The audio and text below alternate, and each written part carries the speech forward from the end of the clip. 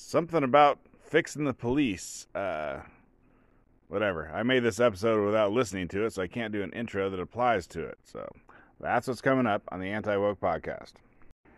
And I think this stuff is from about April 2021. That should be pretty close. So I've been listening to people talk about police killing black people. You know, how they can't stop talking about it. I guess I can't either. And they're like, oh, there's so many things we need to do. Right? I think Biden was like, yeah, we need to really work hard. But, you know, they don't very often specify what they're going to do. I mean, I'm always listening. I'm always like, as soon as someone says, we're going to work hard to change the police, I'm like, okay, what are you going to do? There's not too many ideas. There's defund the police, which, like, oh, well, we didn't mean defund. But anyways, that one doesn't really mean anything. So the one that I am hearing the most, I would say right now, is ending qualified immunity. Now, what is qualified immunity? I don't know. Like, I watched about 15 minutes of YouTube videos of people explaining what qualified immunity is. And after that 15 minutes, I still, can't give it a succinct explanation, but I guess I will try. I mean, long story short, it's if a cop does something, you can't sue them. If you don't like what a cop did to you, you can't sue them in like civil court. And then if you win and they lose, you take away their house or whatever, take away their pension, all that stuff, take away everything. So people are pretty much left suing like the city, like George Floyd, right? George Floyd's family got $27 million from Minneapolis, but they didn't get any money from Chauvin. Now, it's not impossible to sue an individual government worker, because qualified immunity actually works for, I think, DMV, everyone. Every government worker gets qualified immunity. It's just no one cares about it, except in the context of the police. And so kind of what it means is, the way they say is like the cop has to know what they are doing is against the law. And the way they decide if a cop should know whether or not what they are doing is against the law is, has a cop been prosecuted and found guilty of whatever it is they're doing? Has another cop had that happen to them in the past? And so therefore, then every cop after that date should know that what they're doing is illegal because it was illegal in that one case. So that's the legal rigmarole. But basically it just means you can't take cops, sue them in civil court, and take away their house and their pension. Okay, so let's see what I think about what happens if you end qualified immunity. So if you end qualified immunity, now it's more like malpractice insurance for a doctor, right? You can sue a doctor, but you don't actually take away the doctor's house and pension. It means the doctor doctors pay like $100,000, or I think, anesthesiologists pay like $400,000 a year for insurance, because that's the most likely to kill you kind of doctor, just because it's a hard job, not because they're evil. But anyway, so what that means is that police will have to have malpractice insurance of some sort. And, obviously, like the doctor is still rich, even though he may be paying, who knows, $500,000 in malpractice insurance. The doctor's still rich. So it doesn't mean, it ain't going to be like a cop making $50,000 is paying $10,000 a year in cop malpractice insurance. That'd be, what name will we call that? But anyways, it'll just be part of the job. Like, you get paid $50,000, you get $10,000 worth of pension, you get $15,000 worth of health insurance, and you get $10,000 towards your police malpractice insurance. That's the good way of doing it. You could just say you'll pay your we just pay for everyone's malpractice insurance. But the good way would be like, here's $10,000 for it. Now you have to, just like doctors, it's like, if you're an anesthesiologist, you want to keep your number of deaths low to keep your malpractice insurance low, lower than it has to be, or lower than higher. Lower is better than higher. So what that means is that cops would then be incentivized to keep their malpractice insurance low. And so, like, I think Derek Chauvin, I never heard the average number of complaints against a Minneapolis police officer of, however many years he worked there. But I did hear that he had a higher than normal amount of complaints. So it's going to incentivize police to keep their complaints low, keep maybe the number of people that they shoot low. Because if they have to pay for them themselves, like say you give you 10 grand and, you keep your nose clean and your insurance is only 8 grand, like boom, you get to pocket 2 grand. Sweet. Okay, but now let's talk about some of the downsides. I tell you, every one of these bright ideas people have, like the downside is always going to hurt poor, black, high crime neighborhoods, in my opinion. But anyway, so let's look at some of the downsides. So the first thing is, the insurance is going to be higher for cops in high crime neighborhoods. Like, if you're a cop in some rich neighborhood, right? There's no crime there. Like, how are you going to make a mistake when there's no crime? You show up to get a cat out of the tree and you just say, you say, "Hey, ma'am," and they say, "Nice to see you, officer." So anyways, they're going to have very low insurance and very little opportunity to make their insurance go high and therefore, get penalized economically. So basically, cops who are able to move from these high crime neighborhoods are going to do it, right? I mean, they already do that. I think it's like, if you teach at like a real bad school, you do that for a few years and then you try and go to a nice school if you can. So so every cop is going to be probably trying to get out of the high crime neighborhood where they can get dinged and have a high insurance. Because here's the thing, like, you have a high insurance when you're there, but then when you move, it's okay. That's not probably true because, if you're in the worst neighborhood of Baltimore and you get a bunch of complaints against you because every cop does maybe, or you get, every cop gets 10, but oh my goodness, you got 12. Then now when you move to the suburbs, the insurance company knows, oh, you're known for having more than the average number of complaints. Whereas if you start in the suburbs, there just are no complaints, and so you don't have to worry about it. So basically, good cops are going to leave the bad neighborhoods. And if you can't get a job anywhere else, if you're such a bad cop that no other place will hire you, then you go to the bad neighborhood. It's just like bad teachers in bad neighborhood schools. I mean, it's going to be the exact same thing. Plus, they got the cop union, just like the teachers union, right? So anyways, poor neighborhoods, they're going to get bad cops. It ain't going to fix none of that. It might make them a little more... they're not, whatever. They're going to be more hesitant to use force, basically. But that doesn't necessarily make a neighborhood safer because you're really trying to make a neighborhood safe. You're not trying to stop the ultra rare, shooting of an unarmed person. Okay, and then the other thing that's going to be bad for poor neighborhoods is paying for this malpractice insurance is going to be coming out of the police budget, is my guess. So... like when the George Floyd family got $27 million, that came out of the general fund of the Minneapolis city, not out of the police. But this insurance is going to be coming out of the whatever part of the budget goes to the cops. So you'll probably be able to, basically policing is going to be more expensive because before a bad cop was paid for by the city. Now bad cops are paid for by the police force, which is going to have the unintended consequence of them not having enough money. They're going to have, it's going to be like defunding the police. There we go. They're going to have less money for police to police the poor neighborhoods because it costs more money now. Anyways, you get the idea. And, this stuff is hard to predict. So, what I'm saying here, that seems pretty common sense to me. But it could be that it works out a different way. You could finagle the finances of it slightly differently. Somehow take money from the suburb cops and give it to the inner city cops, you could do all sorts of stuff like that. Okay, thanks for listening. All right, I just heard another idea. Some guy, he was on Tucker Carlson. I did not watch Tucker Carlson. I was listening to a podcast of a guy who hates Tucker Carlson, so he was playing a clip. And I don't even know what happened with Tucker. I stopped after hearing the beginning of the clip. But Tucker had some sort of cop on there. And the cop's idea was that in the in the New York Fire Department, some of the fire department people are trained EMTs as well as being firefighters. So his idea was that some cops should also be trained EMTs as well as police officers. So this is in the context of George Floyd. So, they would have known, whatever, they would have had a better idea what to do medically if one of them had been an EMT.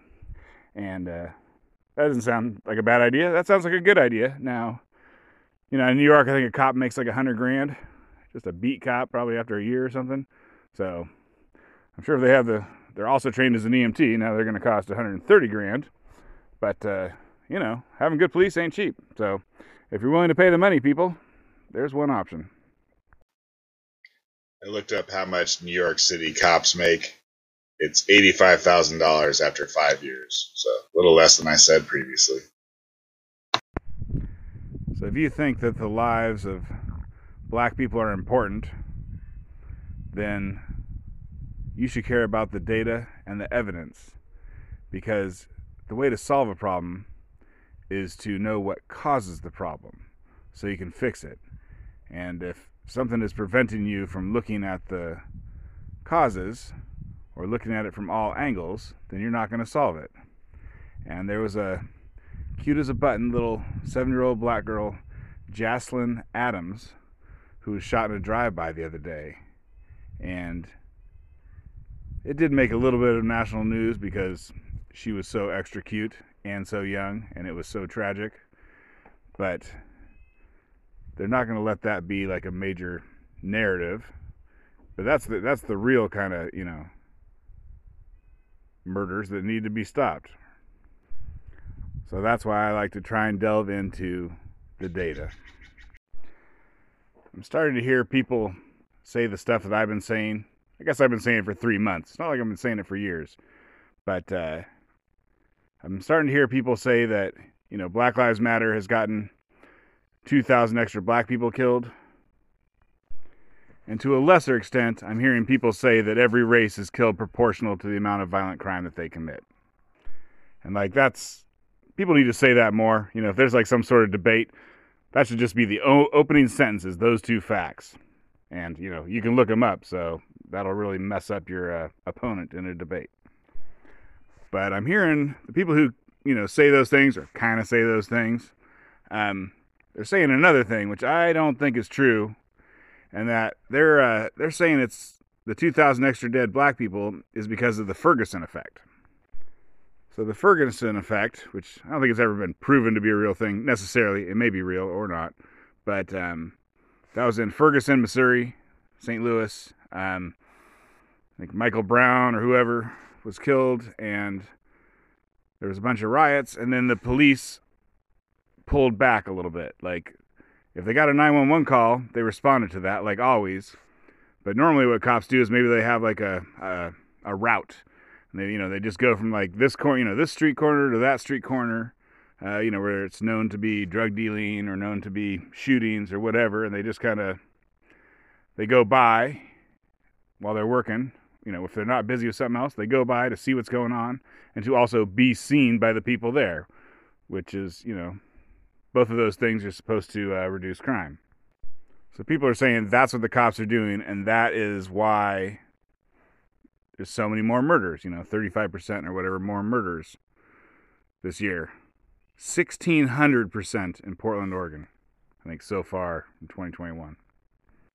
Or maybe that's the year ending right now. That's probably what it is. Anyway, 1,600%. It's like it blows away every other city because they didn't have very many, and then they have a bunch. But anyway, so the top 70 cities, the largest top 70 cities are the cities where they've had, this increase in murder rates. And I don't think it's caused by the Ferguson effect, because I don't think every one of those 70 cities, like, the cops are pulling back. Like, some of those cities are having crazy riots, and some of them ain't. Top 70 cities, you're getting like whatever. I don't even know the name of the 70th city or the 69th city, because it doesn't come to mind, because it's, these are small places. So the idea that cops changing their thing is making every single city out of the top 70 have a whole bunch more murders. I am pretty sure that when they study this stuff in the future and have the results of a study, that ain't going to be the case. Some cities have the cops pull back. Some cities did not have the cops pull back, but all cities had a huge increase in the murder rate. Therefore, the thing that causes it is not the cops. Now, it could be that people perceive the cops to not be around. Say your girlfriend's ex-boyfriend has been sniffing around,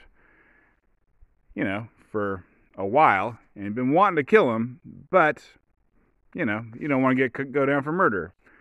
And you might be like, well, you know what? I heard the cops are not here. You know, whether or not they're there or not. But you know, you might be like, oh, I heard the cops ain't around, so you know, I'm gonna go get that guy before he sniffs around too much. So it could be the perception of the Ferguson effect. Now, Robert Cherry on Glenn Lowry, he said it was that young black men are getting up on the wrong side of the bed. That the media stories about the cops and the narrative and whatnot, he didn't explain exactly, but just, you know, basically, you know what's happened since May 2020. So whatever that is, his idea was that it's just puts you in a bad mood. You know, it puts you in a little bit more of a bad mood when you get up. And then if someone, you know, steps on your foot or whatever, you're just more likely to go off on them. And if everyone's just a little bit more sensitive to disrespect or whatever, or sensitive to disrespect, then people will get killed. And that's something to mention. It used to be that, like, you know, like they call them gang murders, but it used to be a gang murder was like, this is my corner to deal drugs, and if you come around here, I'm going to kill you because this is where I get my money. But anyways, murders today are not gang related. I'm not sure. This is something I'd like to know more about. I think maybe Hispanic gangs do the drug dealing today. So, you know, if there's any like pure money, drugs, murders going on, it's going to be with them. I think it's kind of like Hispanics, you know, took away the jobs from black men in construction and the agriculture. Well, I think they also did that in drug dealing. So anyways, so a lot of the murders by black men are caused by personal beefs, basically. Disrespect, or, you know, maybe someone kills your brother, well, now you got to kill them, stuff like that. Boy, I heard a stat on how many of the murders involved a girl, and I can't remember what it was, but I think it was something like 50%. Like, you know, so girls are a good thing to kill other people over. So to get to my final point, cops aren't racist because they don't kill black people disproportionate to their amount of violent crime. So, you know, they do not cause young black men to kill each other by being racist because the stats are out and cops aren't racist. Next up, this hasn't been proven, but the cops pulling back, you know, because they've been falsely accused of racism, is not causing young black men to kill each other either. Now, there may be a perception, so that'd be a perception from the media, or it may just be something we don't know exactly. Well, I mean, it all coincides exactly with Black Lives Matter. It's not the pandemic, because the pandemic went on for 2 or 3 months before Black Lives Matter, you know, before May, and so the pandemic didn't start it, but May 2020 did start it. So the cops didn't start it by being racist. The cops didn't do it by pulling back. It coincides exactly with Black Lives Matter. And I would say that, you know, Black Lives Matter also coincides with the media. And so I just want to get that out there before other people come to the realization of what I'm talking about. That way I can be the first person. Okay, thanks for listening. Bye. So one thing I should add about the cops not being racist is that they've done some studies and there's some evidence that cops are rougher with black people. Like they don't kill them disproportionate, but they maybe are rougher with them disproportionate. Like maybe, you know, slam them up against a wall, or maybe, you know, throw them roughly into the squad car or something like that. And whatever. I don't think that proves that they're racist either. But it's definitely something you should know. If you're ever getting in a debate, someone might bring that up. You might want to bring it up before they do, because that part is true. I think it's Roland Fryer, I think is his name, who did the studies, and he thought he was going to get that cops are killing black people like crazy, and obviously he found out they weren't, but he did find that the cops are a little rougher. Now, my opinion on that is probably, I try to look this up, like, you know, what is the percentage of resisting arrest by race? And so I couldn't find that, but I think if you resist arrest, you're probably going to get roughed up. I mean, you know, whoever you are. So I don't know if that was taken into account. Maybe it was. All right, but just want to keep things honest here. Twitter handle @AntiWokePodcast, and thanks for listening.